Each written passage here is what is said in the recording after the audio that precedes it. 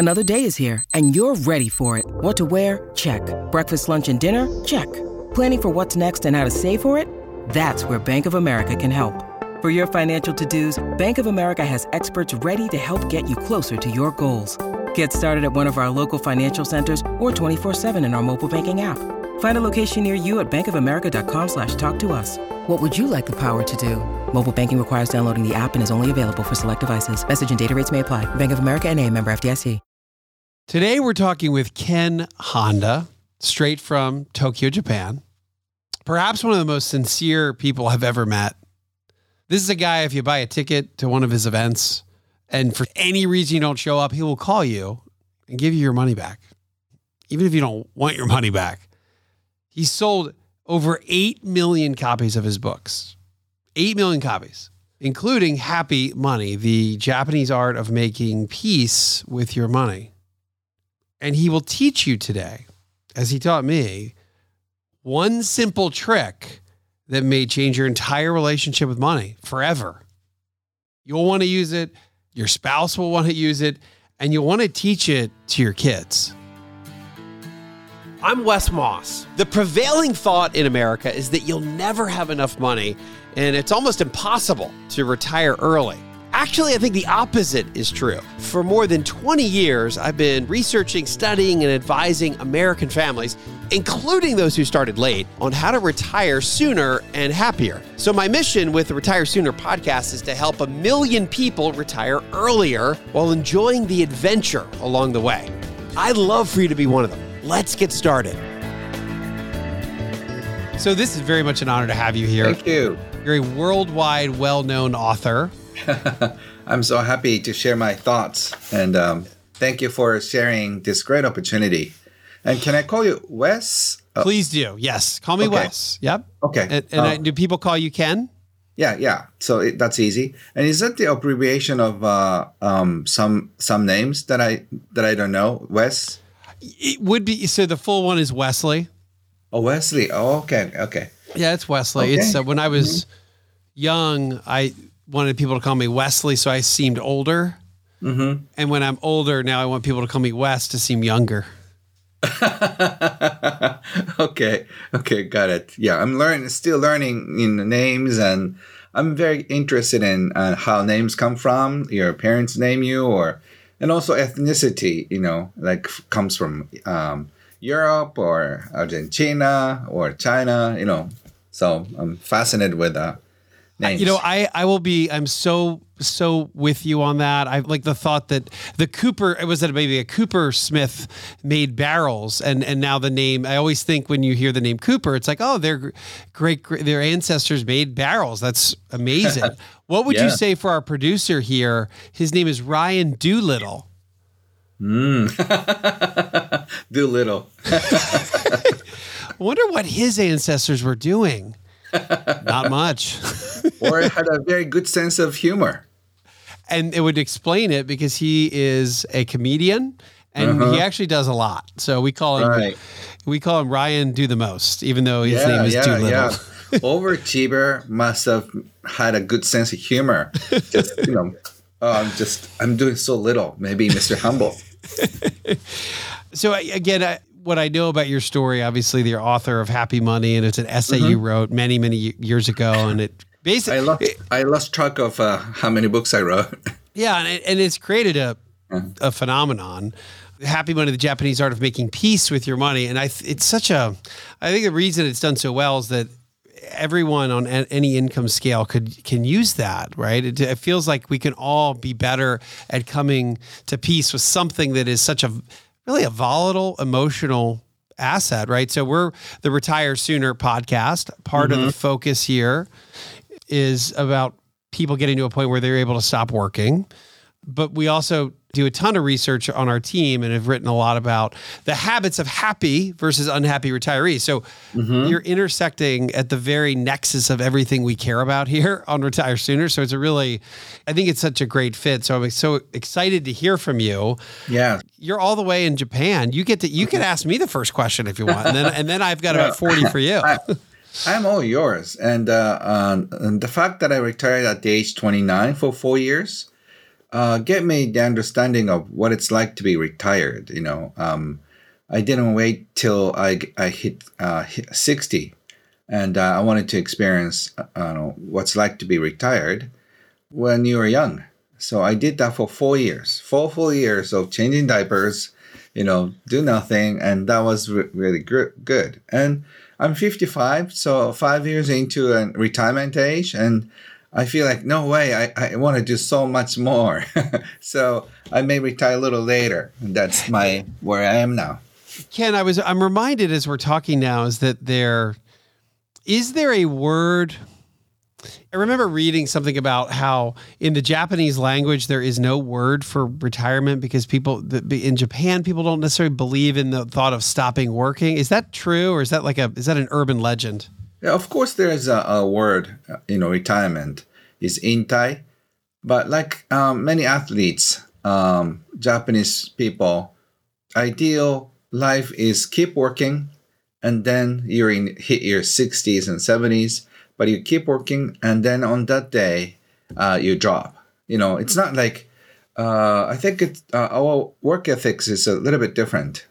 So wait, say that again. So you're saying it is an ideal picture for people to work and then die? Yeah, because that means that if you can find so much love in your work, and then you don't mind doing that instead of just playing golf or just staying at home watching television, that's called ikigai. That means that gives you a sense of purpose. So retire early is not really a respected thing. So no wonder my books haven't sold in Japan. No one in Japan listens to retire sooner. But I don't think so, because there's this fire movement here too. A lot of young people are against the idea. I don't want to keep working till you drop, right? So I made at least a few 100,000 people retire early when they're young, because a lot of people look up to me, and I retire. I look up to John Lennon, so I wanted to do the same, and so I retire for 4 years for a baby girl. So there was this movement to retire for just a little bit. We call it semi-retirement. And so even though you hit 60s or 70s, you may not want to work as hard, but still you want to do something that can contribute to somebody. So like, this legend sushi master, Jiro, I think he's still, I think he hit his 90. And my mentor, Mr. Sakurai, he's 92, and he still writes. And he started his publishing company when he hit his 80. So he started his company when he was 82, and after 10 years, he's still up and running. At age 82. By the way, I don't know, just you talking about, so we've got Ken Honda in Japan talking about sushi and his mentor sushi. I know that it's already breakfast where you are, but it's dinner after we're done, and that is what I'm going to get. Guys, we are going to get sushi after this. All right. Right. So you retired at this very, very young age, right? 29 is ultra early, and did it for a while. You're able to raise your daughter in the early years fully focused. And then there was a point where you saw the population running into an issue of working very hard and not being able to spend enough time with their family. And I would say from an American perspective, we think of your country and your culture as very hardworking. Yeah. So it doesn't surprise me that this is an issue. And then that led you to, and I think part of this is you growing up with your father as a CPA. He was an accountant? Tax accountant, yes. And then coming up with this idea of happy versus unhappy money. So happy money and unhappy money. And I think maybe if you could explain that, what that means to you, to our Retire Sooner audience. Sure. So happy money. Happy money is money that makes you smile, and unhappy money makes you feel small or contained. So that's a big difference. So it's not like when you retire, but how you retire is very important. Ken, does it apply to, is this really about how you feel about money at every stage?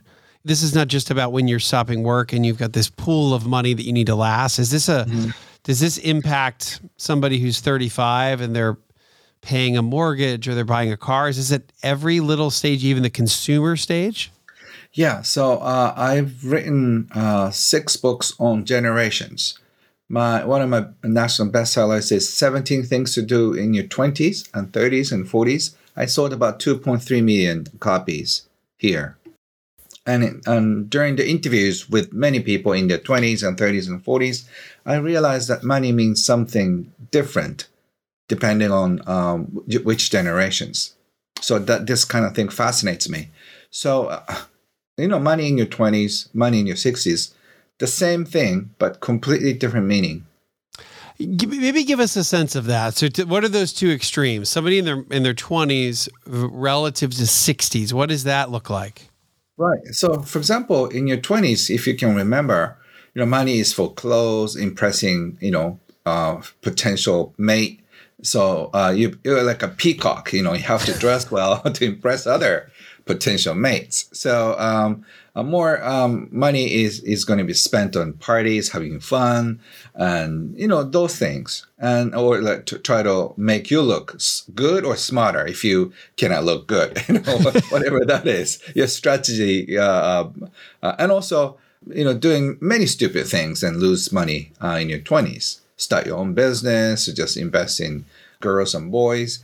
And in your 60s, after doing all sorts of things, you're going to sort of like an enlightenment stage, You walk through this depression and hope.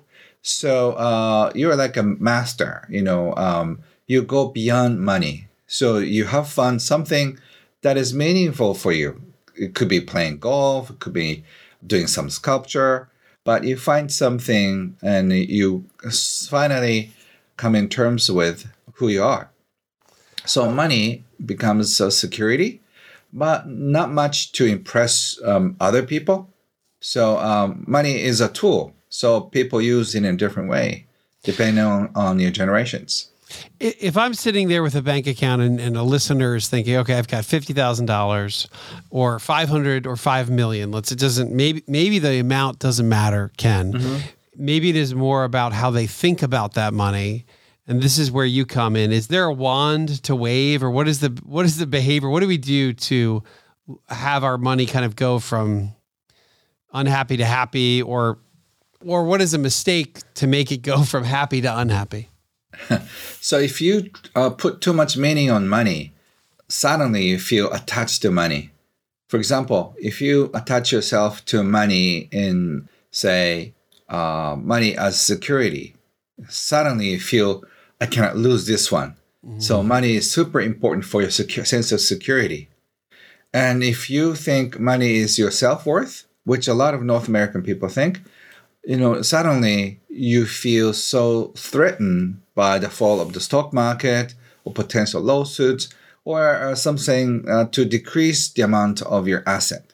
So if you're attached to money in an emotional way, it's going to drive you crazy, no matter what that is. Especially if the amount is too much, it can cause you all sorts of problems, and also your family too. If you have too little, that's a problem too. But I think problems are bigger for people who have too much. Well, let's talk about that for a minute, because I feel like we could all, I feel like most people in North America could get closer to happy money than they are today, because we do tend to have this great sense of security with it. We have some people have a great sense of meaning or an earning, and it defines them. And it would be helpful to try to talk us through minimizing all of that. But I think I wanted to start with the struggle of people that have too much money or plenty of money. And what are the unique problems there? Yeah. So, before going into that, money creates a lot of emotional stress. So there's this study done by the number of complaints happen in airplane, inside the airplane. So if there is a first class or the same size aircraft, but the plane with a first class and the plane with all the same seats. So you know what? Which one has more complaint cases? Of course, the one with the first classes. Because if the meal service is slow, people in the back think that the rich guy gets our food, or maybe better food first, and then they're so slow. But if it's the same class, people don't complain. So it's not how much money you have or how much money you make. It's about this sense of fairness. So I think people in North America struggle. Somebody else is just getting a better deal or get a better something that makes you feel so unfair, frustrated. So this feeling is the same if you're making $10,000 or $10 million. And if you're making $10 million, I bet the chances that your friends are making twice as more. So right. An acquaintance of mine said they feel so small when they drive into this special terminal for his private jet. He feels so small because all the other private jets are so big. His plane is so small. So it doesn't go away. To your point, it doesn't matter, right? You could be somebody that makes $10,000 a year, or someone that makes $10 million. There's always something that maybe feels unfair or can feel unfair around finances. It doesn't matter, right? Right. So you have to find peace with money in your own way, because otherwise people think that making more money solves the problem. But if you're making already $500,000 a year, another $100,000 doesn't really do much. Right. So the statistics, like if we're making over $75,000 US, that doesn't give you more happiness, even if you make more money. So you have to find another way. You have to look inside to find happiness. That's why I teach Zen and also try to find a sense of peace with money. So tell us maybe some of the steps, and then how big of a journey is that? Or can you just totally get me to happy money state before we're done here? Because the feeling of just having the Zen money, which I know this is what you write about as well. Mm-hmm. How hard is that to do, Ken? How long does it take to get there? And what are some of the steps? It's so easy and simple. My mentor, Wahei Takeda, who's called Warren Buffett of Japan, he is one-time major shareholder of more than 100 public companies here. But he taught me the key to happiness around money is arigato your money. It takes only 1 second. Appreciate your money, both coming in and going out. By appreciating money in your life, you can start the cycle of appreciation in your life. So when money comes in as a dividend or check or whatever the form is, can you appreciate the money with your open heart? And then, wow, thank you, money, for coming into my life. And when you spend it in matter of paying at the restaurant or shop or taxes and paying the bills, can you appreciate all the service given to you or all the goods in exchange for your money? So if you can start appreciating your money, it takes only 1 second and it doesn't cost you anything. It totally shifts your energy. And I've taught this technique to at least a few 100,000 people personally. I talk to thousands of people all the time. And then this English interview, the total views have been at least 20, 30 million views in English and Spanish speaking world. And I've got thousands of emails saying, thank you, Ken. Your arigato money technique changed my whole entire family. Because we used to complain about money. My kids used to complain about money. But once we start appreciating our money, we say thank you more in our family. So the total thank you in my family must be 10 times more than it used to be. Hey y'all, it's Mallory Boggs, the producer for the Retire Sooner podcast. From an investment standpoint, the world is changing. We've gone from no inflation to hyperinflation, zero interest rates to much higher interest rates. All of this changes the dynamics for stocks and bonds. So the question for you, are your retirement accounts ready for it? Have you adapted your investments for these major shifts? Do you know what kind of income your 401k account is going to pay you in retirement? If not, maybe it's time for a new perspective. The Retire Sooner team is here to help. If you're ready to talk, reach out to our team and we'll help you take a closer look at how you can generate income in retirement. and protect yourself from inflation. We'd love to hear from you. Again, find us at wesmoss.com. That's WESMOSS.com. When you need mealtime inspiration, it's worth shopping Kroger, where you'll find over 30,000 mouth-watering choices that excite your inner foodie. And no matter what tasty choice you make, you'll enjoy our everyday low prices, plus extra ways to save, like digital coupons worth over $600 each week. You can also save up to $1 off per gallon at the pump with fuel points. More savings and more inspiring flavors make shopping Kroger worth it every time. Kroger, fresh for everyone. Fuel restrictions apply. So arigato is how we pronounce that, right? Yes, arigato, yes. So we can appreciate money coming in. And then what about, I can see how if I go get sushi tonight, I'm going to easily appreciate spending money on the sushi, and I'm going to thank my money for buying me the sushi, right? Is that okay? Mm-hmm. But then what if I get a ticket when I walk out to my car and I've got a $100 ticket for a parking ticket? How do I appreciate that? Or do I have to just dig a little deeper and just say, well, I appreciate that we have police and we're actually having order in our lives?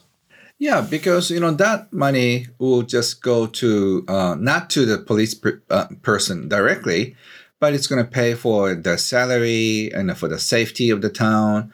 And because of say speeding or parking, either way, if you keep speeding that fast and if you just park in the wrong spot, you could be a nuisance and potential danger to other people. Yeah. So they kind of like, knock on the door and say, "Sir, did you forget it?" "Yes, sorry, my goodness, I forgot that this is not the right spot. Thank you for reminding me, for the safety of us and also other people." So to appreciate your kindness and generosity, I don't mind paying for this. So, if you can go a step further, I appreciate you, officer, for just doing the right work. By the way, one time I was pulled over in Japan for speeding, and it's a long turn, and I got pulled over, and then we had a friendly conversation. And I thanked the officer, thank you for doing great work. And I'm sorry I didn't miss this. I didn't look at the sign. I must have missed it.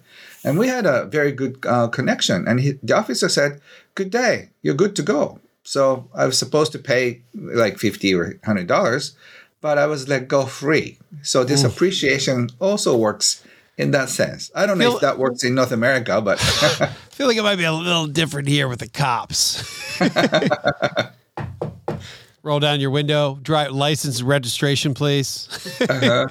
Thank you so much, officer. I'm so glad you asked. All right.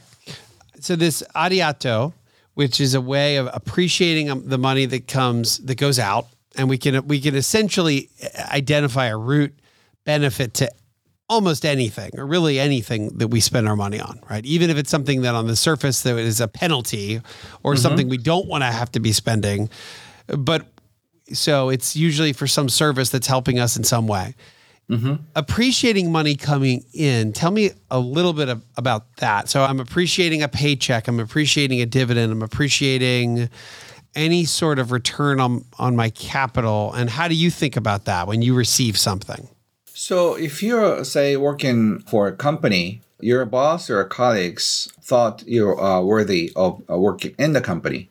So out of many thousands of potential employees, you were chosen to work for the company. And if you're working as a freelance coach, you were chosen by a client out of 10,000 other coaches in your own area. So can you appreciate the person or the boss or whoever hired you for choosing you and for trusting you with their very important money? So can you feel the trust, and also can you feel that you're chosen as to work with? Can you appreciate, that person? And I did a fun experiment one time many years ago. When I was doing consulting, I divided my clients into two groups. One, I did nothing. The other group, I brought something small, like a book or herb tea or chocolate, something to say, thank you for the business. And amazingly, 6 months later, the first group, I got some referrals. but it's okay. But the second group that I brought some small gifts, not huge, they were just sending me so many clients. So my appreciation return as a referral. So thank you to the people who pay you always works. So this thing is not just a spiritual practice. It's just about marketing too. If I think about our ambition in, again, North America, in the United States, how do we feel about that? Is it right? Is there a right way? Is it wrong to continue to want more when it comes to, I'm making 50,000, but I want to make 100. I'm making 100. I want to make 200. And yes, I'm a big believer in I've done my own studies on money and happiness, and I've found that I call it a diminishing marginal happiness per new dollar. It's the plateauing effect of, we get a lot of new happiness early on because we get maybe some just peace of mind that we can live in society. And then after a certain point, it levels off, it plateaus. Is it right? Is it wrong for somebody to think, hey, I'm making 100, I want to make 500 one day? Is there anything wrong with that? Or is that okay if you're giving appreciation to it? And I want to understand that. I think the most important thing is how you feel about it. A lot of us are driven because of our greed, because of us wanting more. So wanting more doesn't make you happy. Naturally growing is good and healthy. But if you want more and more and more work out of greed and also anxiety, that creates more greed and anxiety. So I think the motivation behind wanting more is very important. Because in life, there are two ways of finding peace and happiness. If you look for it, what you want, and go for it, that's also an exciting life. The other way is look inside. If you enjoy what you have already got, that brings happiness too. So there are two sides of happiness, wanting more and just going after what you want, and at the same time, really, truly enjoying what you got. A lot of people who want to have more forget they have already enough and then want more. If that is the case, there's a never-ending hell. You're drinking seawater in a drifting boat. Drinking seawater makes you feel thirsty more, and then you drink more. So you're going to end up dying on the boat. So don't drink seawater, salted water, on a drifting boat, because it's like making money is exactly like that. I've been on the road, so I know what it's like. So more stress comes in if you just make more than $200,000. There could be potential lawsuits. Your kids may be the target of kidnapping. So you need to find your right container, right money container size. Some people are born with a bigger container than others, and some people are born with small containers. So if you try to push money into your container, it's going to crack. So you have to know the right size. Well, how do we know that? Now, and this goes back to, you were saying that making 200,000 or 2 million, you're going to end up with a whole new set of problems. Mm-hmm. How are we supposed to know that money container size? It's very easy. Just think of the bills you pay. For some people, they don't mind paying, say, $10,000 bills, right? A mortgage and everything. And that means that their money container is bigger than $10,000. Mm-hmm. So if you're currently working, say, $150,000 income or budget, you're probably paying about $10,000 every month, right? Right. Yeah. And think about your credit card bills is more than like $50,000 every month. Do you feel like, I have to pay $50,000 every month? And, and then your money container is probably a little smaller than that. And my friend who has $100 million in sales, his bills is about, $10 million every month. So $10 million bill every month equals $300,000 bill cost every day. So can you feel like paying $300,000 every day? And you feel like, no way, and then your container size is not that big. So we can figure out our container size.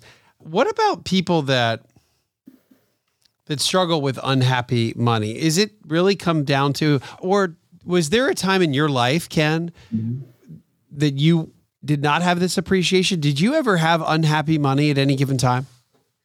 Yes. I used to work with my father, who was a tax accountant, and my brother was also a tax accountant.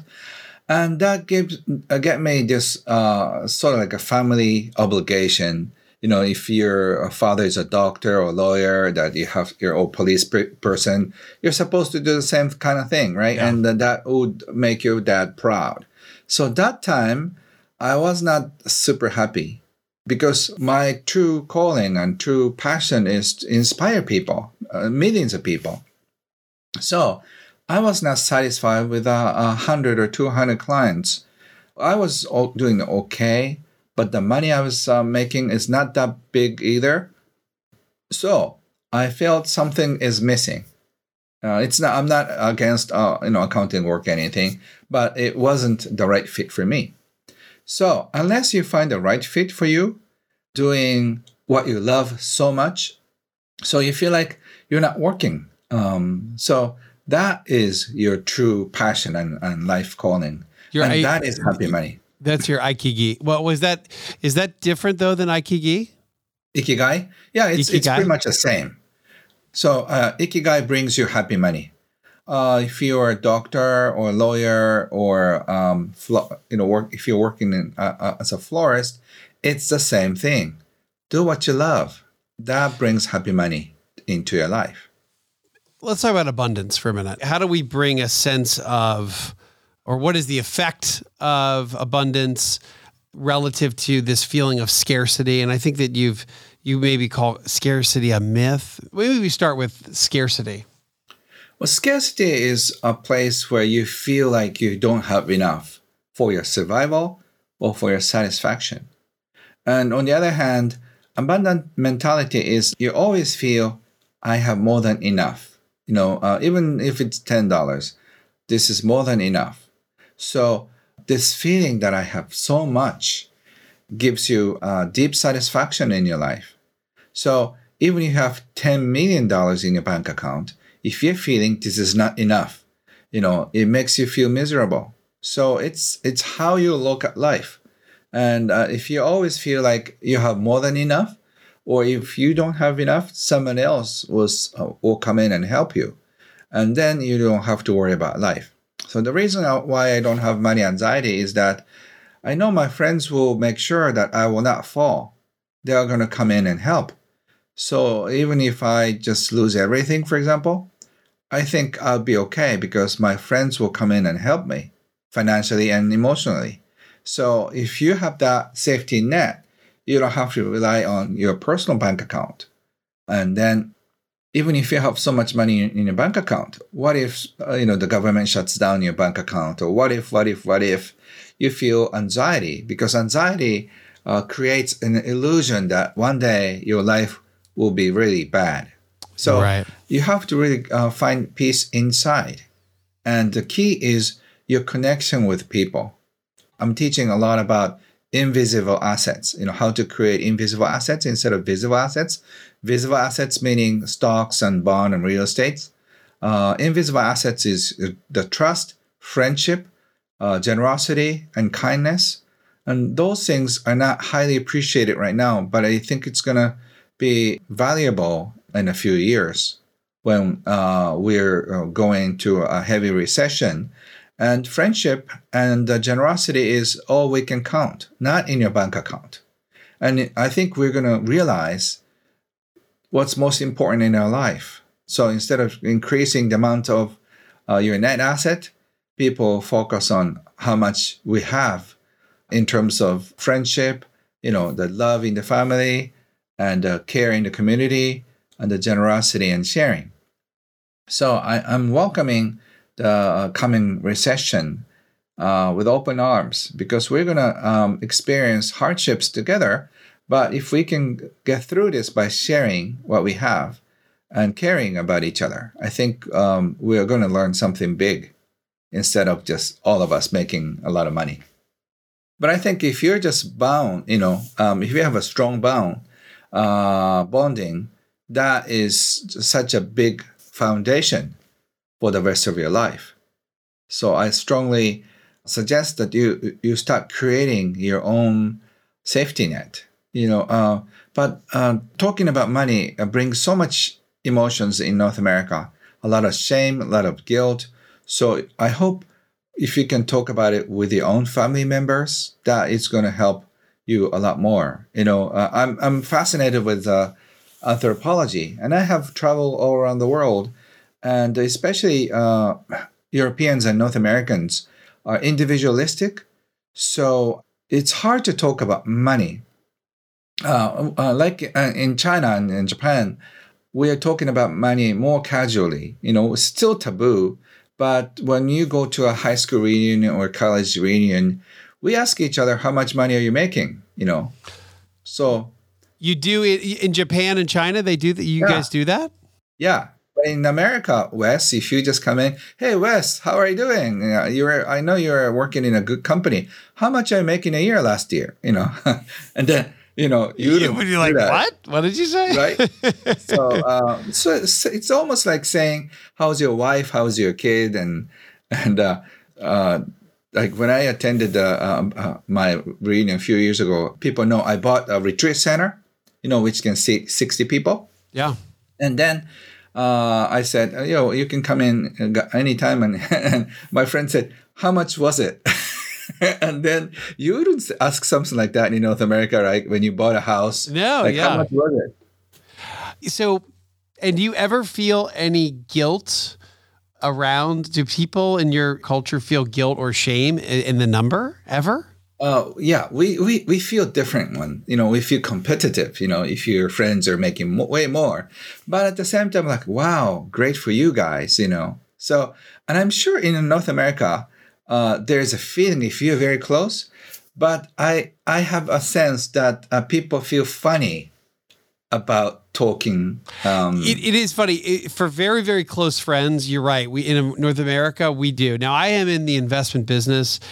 So it is normal to sit down with a couple and it's the first thing we talk about. Oh, well, so how much are you making at IBM and how much are you making at AT&T? And they say 150,000 and 200,000. And that's normal, but not socially. You would never do that socially here. Right. Like very close friends will at some point say, hey, how much you making over there?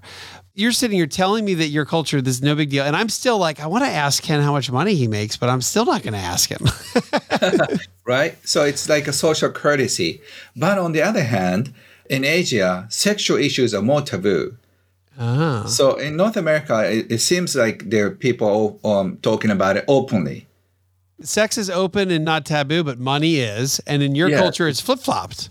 Yes. So you can shock a Japanese businessman by asking about his sexual life, and then he's gonna have a heart attack. So, we have social taboos in a different area. So I hope Japanese people will be free from sexual taboos, and also North American people will be free from money taboos emotionally. And then we can relax more. So in this year, you're 55. Has your income just keep going? Or, well, let me ask you, how much have you made this year? Or how much about will you make this year? Yeah, so I think I'm going to, from book royalties, I have been making about $500,000 every year, pretty much. For a long time. Yeah. Yeah, and I have other incomes from passive income and other sorts of income. I have a retreat center, which leasing out, and also I have seminar business. And I have other speaking engagements and 4 or 5 different businesses. So I don't know exactly how much I'm making, but I make more than enough for a family of 3. Yeah. So I support many families with my income too.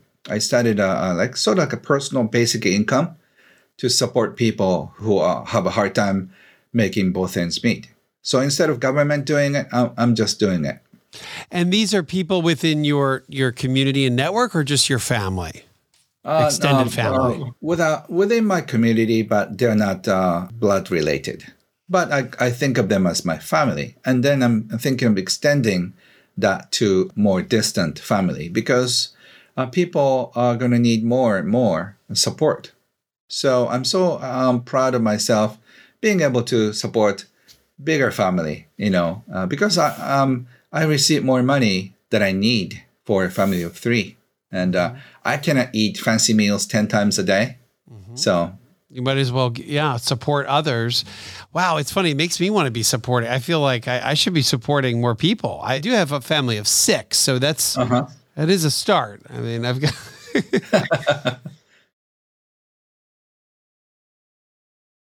What about families fighting over money, and let's say fighting over whether it's property or land? Yeah. What happens in that situation, and how do we solve that? It's about sense of fairness once again. I was at the conference table one time. The brother had a private university education, while his sister didn't. And the brother went abroad and got a higher education. That means that he gets higher pay. And his sister didn't find a good job. Instead of working in a big company, she was with the family, the parents. And then she was sort of like the protector of the family. She cooked and she took them to the hospital. And the brother said, we're going to split in half. But she felt like her brother is making way more money. And then she doesn't. And she was there in the family, parents, for over 15 years, taking care of them. So legally, they should split the money, right? Sure. But emotionally, she feels like she deserves more. So if the brother, in that case, he understood. So sister, you've done so much. So please take 75% of what our parents left. And then I'm okay with 25%. So that was a happy ending. But a lot of families, they try to, since legally it's half and half, I take the half. Thank you, sister. And then in many cases, there's not even a thank you. That really upset the whole situation, right? Yeah. So it's about sense of being appreciated. Fairness and appreciation, of being treated with respect. So unless you do have that in your family members, it could create a lot of chaos. What about at work? What if you're feeling as though somebody's maybe making too much relative to you and you feel unfair, and it's a work situation? Yes, exactly the same. This feeling that you're not treated fairly, and then you're upset. So, But overall, I believe in fair universe. So if I'm not appreciated here, I'll be appreciated somewhere else. So I don't get upset. I feel like that this situation tells me I'm in the wrong spot. So I have to find another spot. So I'm okay emotionally, but a lot of people feel like it's not fair, right? And this should not be happening to me. So instead of getting upset over what's not right, you should find a better place that you be treated with more respect and more love and generosity. So I believe in fairness, but in many organizations, it's so impossible to treat or give them a fair evaluation. I have many friends who are in department personnel. It's almost impossible to judge some people, that he or she is doing the right job, because it's so hard to calculate. So sometimes people feel that they're not treated equally. But life is not treating everybody equally. But I believe in fairness. Life is treating you fairly if you just take a close look. So I always say this, the distance to happiness is the same for everyone. Some people think that kids of rich family, they're closer to happiness. No, it's not. I have many friends whose parents are super wealthy, and they're always said, oh, you're a son of that. And then, so shame on you. I thought you're doing a lot, much more, but you're so pathetic, and just, you're shame on you. I know your father. So, they're being treated, it's most like abuse. So even though you're born and brought up in a wealthy family, the distance to happiness is exactly the same. So once you get this, you can work inside because we've been treated equally in terms of happiness. So everybody can find his or her own happiness in its own unique way. I've got 4 younger kids still, 4 boys from 15 down to 6. And I think it is a little bit of a struggle to teach them about money. I think it's hard for me. And I guess I would ask you, I know you have a special relationship with your daughter. And how is that? How have you taught her about money? And what do you recommend to me as a dad? So best example is you live your life with the gratitude. My daughter has seen how I worked. So one time I was talking to thousands of people, about 2,500 people. And my daughter was about 8 or 9 or something like that. And she was so surprised from the curtain, in the backstage. Wow, all the people came to see you, Dad? And I said, I was so proud. Yes. and I asked her, why do you think there are so many people are here? And I'm going to talk about money. And my daughter said, I think, they came in and say how much they love you. And I cried because I thought I was giving them, but from her eyes, they're giving me. And I got it so wrong. So, and I realized that there's this arrogance in me that I got famous, my book sold millions, I'm here to love you. But in fact, they came in, they bought the copies. That's why I got all the money. And so she taught me. But the way we kind of exchange. To love them. To love them. Yeah. So, I was thinking of teaching her about money, but she was teaching me about money. So, money is love. So if you can somehow experience love is money. So I always used to say, when we dine at a nice table or dine at home, we always say, this food is brought to, it's like a commercial. This food is brought to us by thousands of readers of my recent books. So I appreciate the people who came to the bookstore to buy my books and send money. And we kind of jokingly thank them, in our own imagination, thank all the readers. Because of you, we could eat, this beautiful meal. So they're in my prayer. So if you can include all the people with your kids' prayer saying that who gave you the money, and if you can appreciate them for sending us the money, supporting our family, I think it's a great education. And in the future, they want to do something that they can support other people. By the way, my daughter is 24 and she became a singer. And tomorrow, actually, she's going to do a concert in the center of Tokyo. And she's expressing her love through music. Whoa. So, is this her biggest concert yet? Or this sounds like a very big deal? Or is she already very famous in Japan? She released this CD this year. So her name is Stella. So yeah, she's going to sing in Japanese, English, and Chinese. So fairly soon, you're going to see it on YouTube. Her channel is about a few 100,000 views already. Already. Yeah. So it's exciting.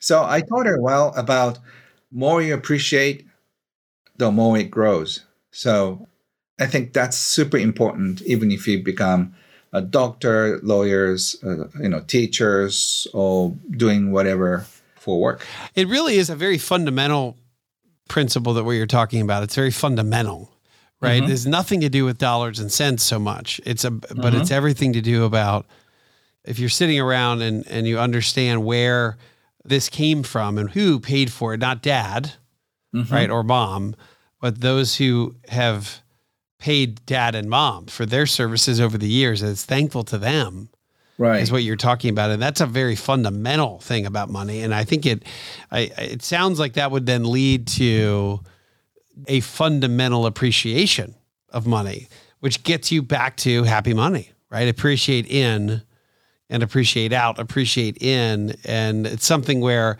I think it's hard for anybody, and particularly little kids, to connect all those dots. Mm-hmm. It's like, Dad, what do you do? What do people pay? How much do people pay? What do you get paid for? What? And I think there are a lot of careers like that, Ken, where it's hard to even understand what mom and dad are doing. You're a consultant. What are you consulting on? If you can explain what you do and how much you make. One time she was 7 or 8 at the time, and we're in a long line for ice cream. And I was telling her that my book sales are paying the ice cream. And she asked me, she was curious about money, I think. So maybe she's older than that. And she asked me, how much money are you making per book sale? Yeah. And I said, I make 50 cents per book, and then she was saying, can I still eat my ice cream? Because it's like $4. And then I was laughing because oh my God, my dad is only making 50 cents, Right. You need to sell 5 books to have this ice cream. It's a lot of books. Yeah. So she's like, can I eat my ice cream? And I was laughing. But, she understands. So if you can teach your kids how you make money, and so and then how many people you're impacting through your work, and how she's seeing so many people. I bought this retreat center outside of Tokyo, so I don't have to stay away from my family. So there's a big, like a hotel. Wait, tell me about the retreat center. What's the retreat center? What is it? Oh, so my retreat center is like a hotel, and there's a seminar hall and also a dining hall downstairs. So we can seat 60 people. And in that big building, we built a private area so we can live. And so my commute is only 10 seconds. After the seminar at 7 o'clock, thank you guys, see you tomorrow. It's a retreat center, so people stay overnight. And so after 10 seconds, I come in to my personal area, and then we can dine. So I've shown her how I work. So, she comes down and just talk with participants, and that people tell her how much they love me and all kind of thing. So she understood from the very early age that I'm making people happy and smile. So that's what I do. What are your retreats called? What are the seminars called? And they're like, what, 1 or 2 days? Oh, so sometimes I deal with relationships, sometimes financial independence. So I pick a theme out from the hat, and then like next week, I'm going to talk about more spiritual side of money. So I have more spiritual audience. And the last month, I did a retreat for writers, how to become a best-selling writer. So I teach people very more technique, how to write 5 chapters, how to sell 100,000 books, and marketing, and how to work with editors and all that kind of thing. So you have different seminars through your website. People, you'll say, I'm going to do these 5. These are the topics over the course of the next couple of months. Yes. And then people sign in fast, and there's always a long queue for that. Do I get some preferential treatment if I want to sign up for one of yours if I come to Japan? Yeah, I'm thinking of doing a fun event in Kyoto for international guests sometime next year when cherry trees are beautiful. Because a lot of my fans overseas, they want to come to Japan. So, okay, I'm going to plan something for you guys. So, and what is the name of this place with all these beautiful cherry trees? Kyoto. Kyoto is a place. Kyoto. Okay, Kyoto. Old temples, shrines. Beautiful, beautiful area. So, we're going to do a seminar, probably Happy Money seminar, and fun school trip. How many people will come to something like that? Is that a really big one? We used to do 500 for 1-day retreat, and 2,500 for big lecture, 2-hour lectures. But after COVID, actually I'm going to do 200 people live events in 3 days. So, and then when people feel more okay, in Japan people are still wearing masks. So it's going to take a while before everybody wants to come in 2,000 people workshop. So how much do you travel though? Have you done a bunch of these in America too, or no? Before COVID, yes, and not after. So I'll start traveling to North America sometime soon. Yeah. Okay. So, do you have anything booked already? Do you already have events in Atlanta, in America yet? Not in US, but I think I'm going to open up and see what happens. I think Europe is open up more. I did a big event in Germany. Yep. And also Australia. That's how I kind of like started going around the world. So, well, we're very open. I'll tell you what, Georgia, where I live, in Florida, in the southeastern part of the United States, is very different. So our country is pretty different. So, right. We have some places that were really open early and some that were closed early. So it's very different. It's almost like different countries a little bit. So Florida was open really early and stayed open. Part of that is the climate there. Right. It's true. Part of it is the climate and there's tons and tons of Florida is near the water. Right. And it's warm in the winter even. So people flocked to Florida during COVID because outdoor activities exploded, obviously. So instead of having indoor events, people would try to do seminars or do events outside. In fact, I think it was early COVID days, I'm in Georgia, similar, but very unrestricted. But we had these pavilion days where when everybody was working from home, we found these big parks with pavilions and we ended up doing work under the pavilion. We called it Pavilion Tuesdays, and we got everybody together, but outside. So, but yeah. So the events we have here are extremely open. Yeah, maybe I'll try to convince you to come do a 5,000 person event here, or maybe we don't need to do 5. I'm appreciative for 200, 250. Yeah, so numbers really don't matter because I'm so happy to do this in English. I'm already financially independent, so I don't have to get paid. So I love to go anywhere. This is my passion. So I'm happy to share this. Only a few techniques will just free you from money emotionally. It doesn't cost you anything. It just change how you think about money. And so don't get stuck emotionally is what I want to share. How about poverty? Is there a way for people in poverty to also feel happy money? Mm-hmm. So the problem with poverty is depression. People who cannot see hope in the future, they get depressed. So this is a vicious cycle. If you're depressed, you cannot feel motivated to do something, and then you get depressed. So unless you break this pattern or break out this cycle, you cannot get out of poverty. So I think depression is the first thing you have to choose. You have to choose to work with.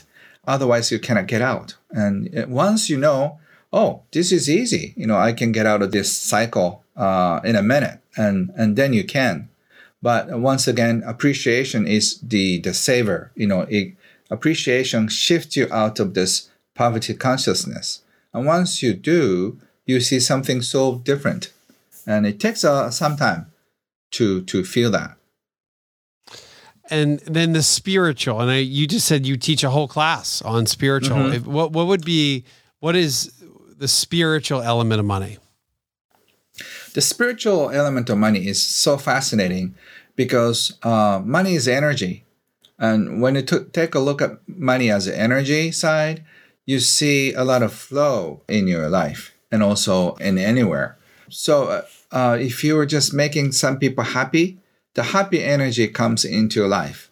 And sometimes people make too much money. That's not really theirs. So say if you overcharge your clients and then get the money, but the money contains unhappy money energy. Ooh. So that hit you. And then it hit your family members. Because the stress that you didn't do things right. So you feel something isn't right. So you feel guilty about that. So that kind of funny guilt gets you upset. So you yell at your kids or your wife or husband because you have bad energy in your system. So once you're contaminated, you cannot be happy. You cannot be generous with other people. So you treat people not in a good way. So they will hate you for that. So you cannot feel happy. How do you break it? So how do you break that cycle, the spiritual side of that? Yeah. So you have to have a right eyes. This is my money. This is not my money. So you can only accept happy money. So that's why I have a 100% money guarantee system. So if people are not satisfied, we give all the money back. And the people who just cannot come to my seminar because they're sick, we follow up and then make sure that they get the money back too. Not many people do that, so they appreciate us for doing that. So you want to make sure that everything that's coming in has a very good, I guess, spirit to it. Yes. Right? Yes. Anything that's coming in, it's not just about being appreciative of it, but it's also that the spirit of what is coming in is strong and good. Yes. Yes. So the people who cannot come to our seminar, I missed one concert because my daughter had a high fever, and I felt so upset, not with the money, but the fact that I couldn't go. So we just reach out to those people who just didn't show up, and we ask them, and usually they have something urgent and they missed it. So I said, okay, you missed it, so we'll give you the money back. They're super surprised, like, what? You're giving us money back? We're saying, our staff say, because you didn't show up. So that means we didn't serve you the food. No food, no money. So it's not right to charge you for the food that you didn't eat. So they become very supporters of our seminars and books that way. So only receive happy money. I know we started off the conversation a little bit about somebody in their 20s, they want to buy stuff to peacock around. And when you're 60, you want security. What is just the general difference between a kid and money and someone who is well into retirement?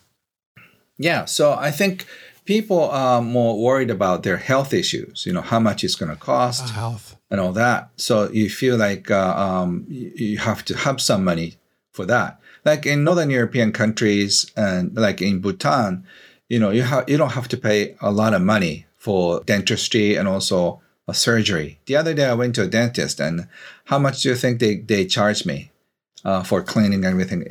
They charged me only $8. Yeah, that doesn't happen here. You can't even buy Coca-Cola for $8 here. Is this everything? And I said, $8? Yes, $8.20 or something, right? And in North America, probably you have to pay $800, right? That's right. Even if you have insurance. So I think medical bills could be such a little tricky thing for people who retire in North America.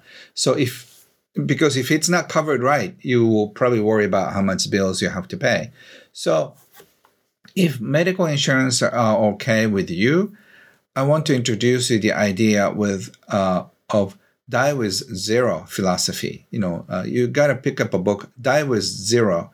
I'm fascinated with this book because can you think of the day when you die, how much money do you want to leave? I think the most beautiful person dies with no money. My friend's mom calculated how much it's going to cost for her funeral and everything, and he gave away all the money she had for her grandkids, which is not a lot because she was a school teacher. So she calculated everything and she gave away all the money. And after paying all the funerals, how much do you think she had left in the bank account? She had only like $8 and something, less than $10 in her bank account when she died. I think it's the most beautiful way of passing, die with zero, and also happy memories. Yeah. But only the true masters can do that because we're too afraid. Yeah, we're afraid, and it's hard to time it. It's a little hard. Yeah, and so we are afraid of spending all the money we have. But imagine if all your kids and other people will make sure that you're okay. I think you can die with zero. So think about the money. Money is to be enjoyed. So you can celebrate your last, remaining years with all the happy memories. So don't feel too afraid because, extreme cases that you cannot go on vacation because you're afraid of spending money. So spend money well. It's interesting. I think the culture where you are versus the European cultures versus North American culture. And I think of European culture, and I actually think of maybe some of the Asian cultures where it is very normal that where families they're more extended families and they do take care of each other. And we have this such independence in the United States. I think that is good in so many ways, but it also has made families very undependent upon each other, and they live in other states and they end up not necessarily supporting the kids don't necessarily support their adult parents. That's very common in the United States, or at least I still see that a fair amount. So I do wonder if that is culturally different here in the United States, and we have less of that intergenerational support as you maybe do perhaps in Japan or in certain European countries. I don't know if that's the case. Yes. So, and if you are having a difficulty financially, you can ask your parents, your kids, or your brothers and sisters for help. And people are more willing to help you than you think. But we are so bad at receiving help or asking for help. So in the case of financial hardships, we have to be vulnerable and also learn how to ask for help. And culturally, it's harder in North America to ask for help. I understand that because it's a cultural thing. But if you can go beyond that, a lot of people feel so loved by being asked for help. Yeah, that's true. Your bonding may be stronger if you ask for one. And then the worst case scenario is they say, no, I can't help you. But still the love is there. So, you have to be vulnerable and ask for help. How do people find you, Ken Honda? Thank you for asking. You can find me at kenhonda.com.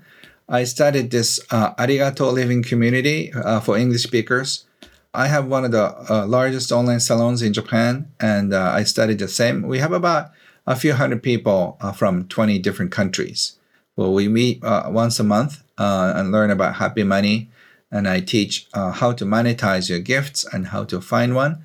So if you're interested in learning those, just please come visit us at kenhonda.com. Well, we are going to have people visiting kenhonda.com from the Retire Sooner podcast. Thank you. What you were able to teach the audience here today, I think is just so valuable. And I really am so appreciative of that. Thank you, Wes, for having me once again. I'm just sending all my love and appreciation and blessings to you all. Thank you. See you soon. Hey y'all, this is Mallory with the Retire Sooner team. Please be sure to rate and subscribe to this podcast and share it with a friend. If you have any questions, you can find us at wesmoss.com. That's WESMOSS.com. You can also follow us on Instagram and YouTube. You'll find us under the handle Retire Sooner Podcast. And now for our show's disclosure. This podcast is provided to you as a resource for informational purposes only and is not to be viewed as investment advice or recommendations. This information is being presented without consideration of the investment objectives, risk tolerance, or financial circumstances of any specific investor and might not be suitable for all investors. It is not intended to and should not form a primary basis for any investment decision that you may make. Always consult your own legal, tax, or investment advisor before making any investment or financial planning considerations. Please refer to the full disclosure in the podcast description for any additional information.